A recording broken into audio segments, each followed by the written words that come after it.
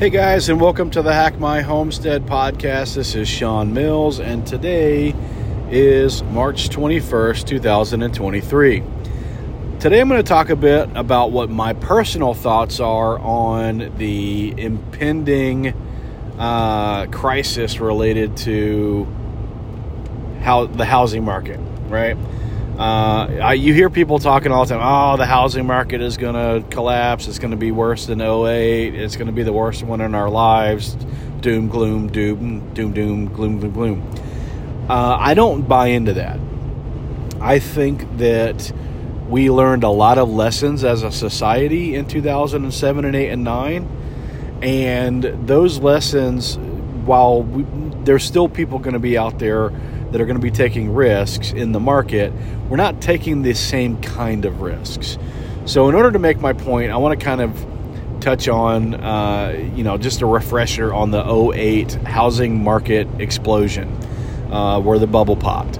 So what you had there is you had about a 5-year run leading up to 2007 of a significant amount of new homes being built, right? So this is new inventory coming on the market. In addition to that, you had banks who, in some way, through the blessing of the government or the encouragement of the government, were going out and signing people up for loans that they probably should not have had. Now, this is not a huge problem in, 2005 and 6, because there just wasn't enough of that issue that was being created to really take us over the tipping point.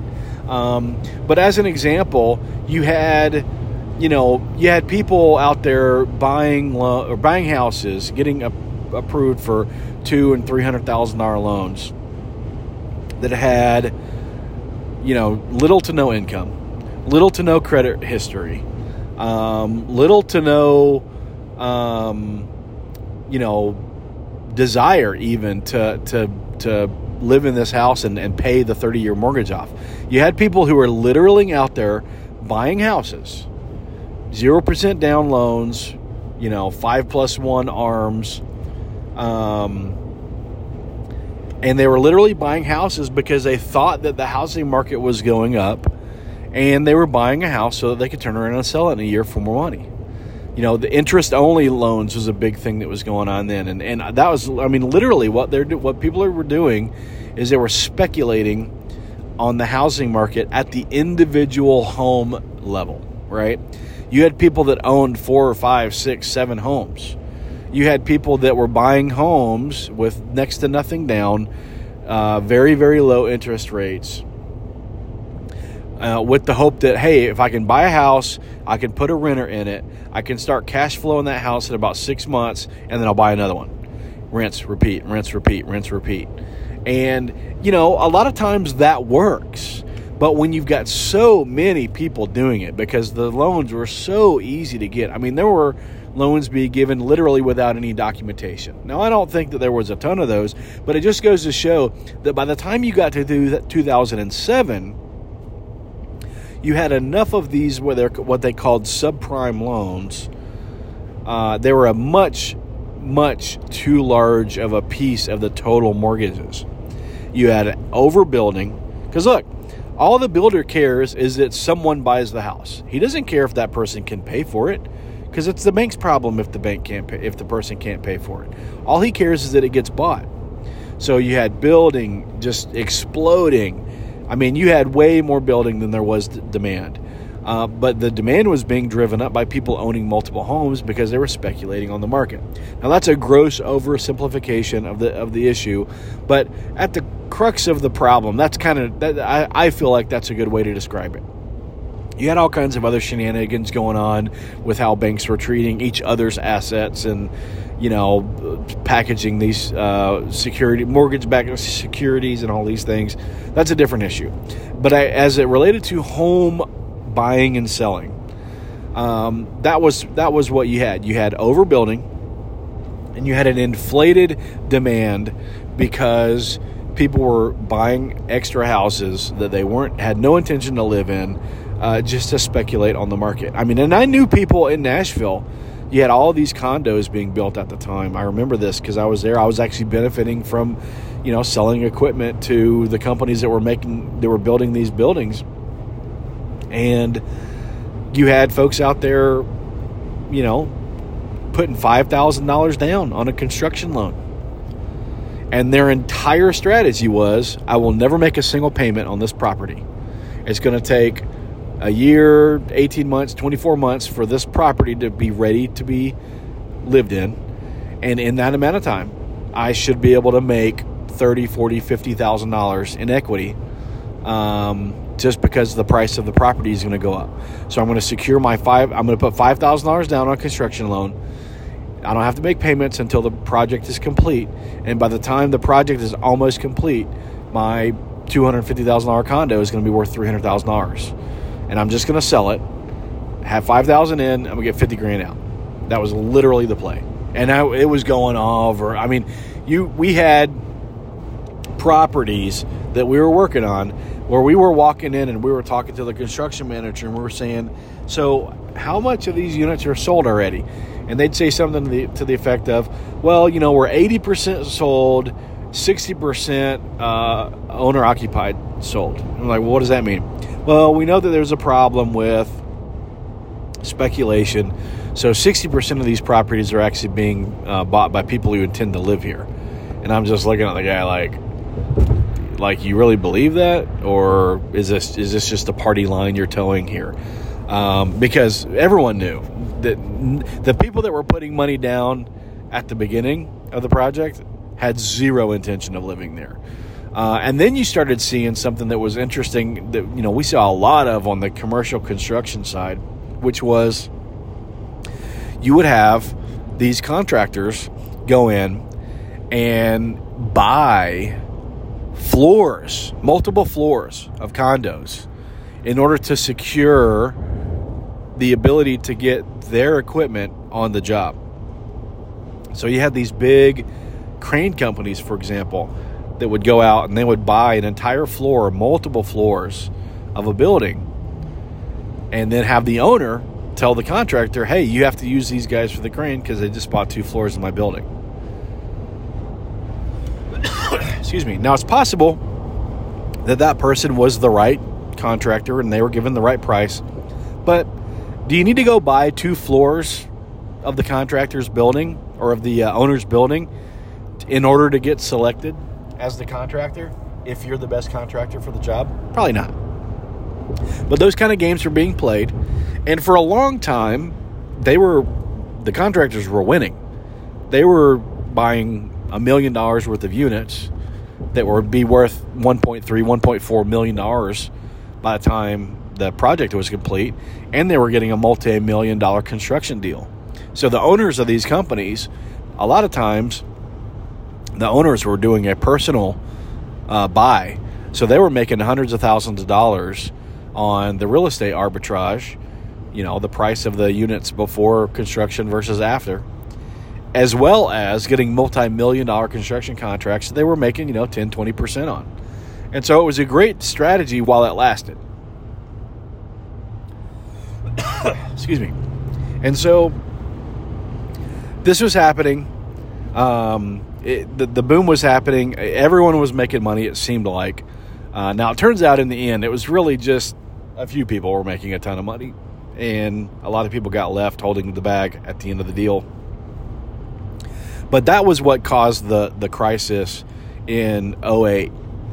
It was, you had a lot of people that could never afford to buy the house, basically rolling the dice, hoping that they could pay just the interest or sometimes less than the interest, and hoping that the property would be worth so much more in a short amount of time that they could just flip it, get out of it, and go on to the next one.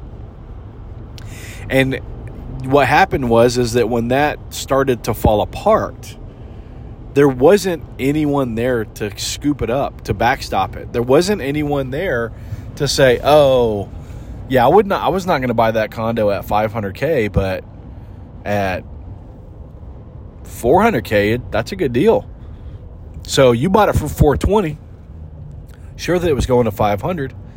Your bet didn't work out, But instead of foreclosing, if you'll just eat the $20K in equity you already have in it, I'll buy it for $400. And I can tell you that I also know of several deals like that were made on all kinds of things, from real estate to boats to cars, trucks. There was a lot of things that were being speculated on in those days, and you had savvy investors come in after the crash and scoop stuff up.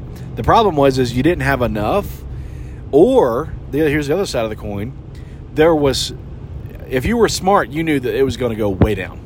In 2008, if you were paying attention, you knew that shit was going to go way down. And why buy at 50% of the original value if you can just wait for it to go down to 25%? And so there was a lot of that going on. So there wasn't this massive amount of demand that wasn't being met that stepped in once the frothiness started to fall out of the market.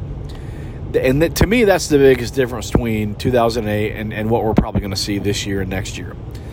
Since COVID hit, you had less inventory on the market than you had, or you had more demand on the market than you had inventory to satisfy the demand.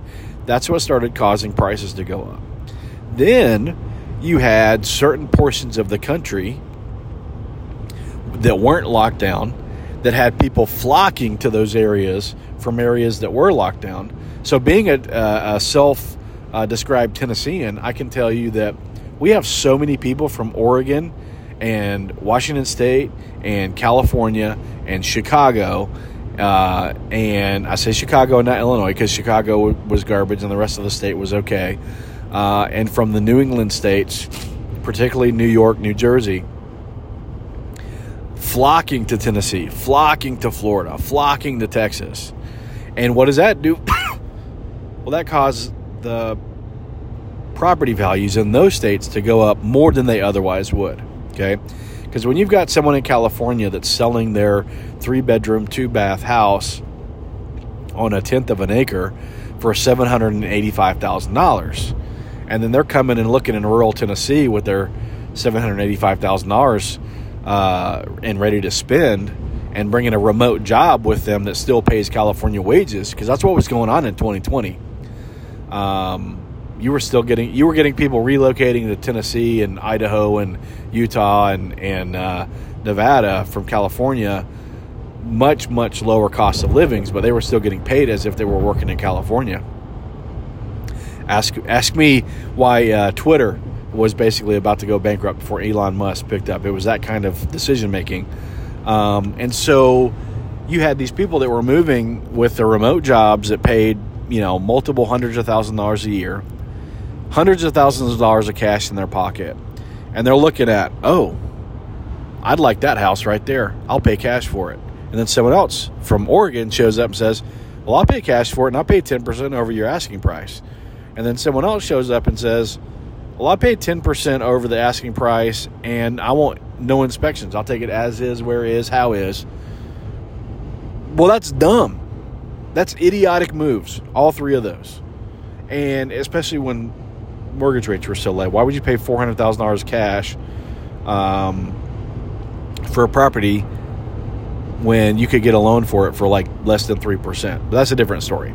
But so what you had is you had historically low interest rates. You had less inventory on the market that can compete with the amount of demand that there was. And so what did you have? You had a run up in prices. Some of it was dumb and some of it was warranted. Some of it was simple supply and demand economics, and some of it was idiots with idiot money doing idiot things. And I'm not mad at those people. Look, if I had a wad of cash in my pocket for selling a property from somewhere else and I was coming to Tennessee and I wanted something, well, guess what? I want something and I got the means to get it. So I'm not mad at them. I'm just saying that there was a lot of increase in property values driven by competition versus speculation, like we saw in 2008. And so what you never saw in this current cycle that we're in is you never saw the overbuilding. Okay, it was existing home sales that were going through the roof.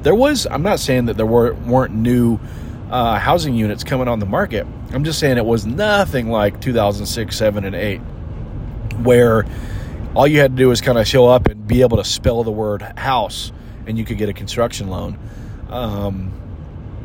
And so builders learned from that period of time, hey, we can't outstrip the market in terms of building, because what will end up happening is we'll have a bunch of 80% complete houses with no money to finish them and no one willing to buy them. And so they never got back to that place where they got overextended.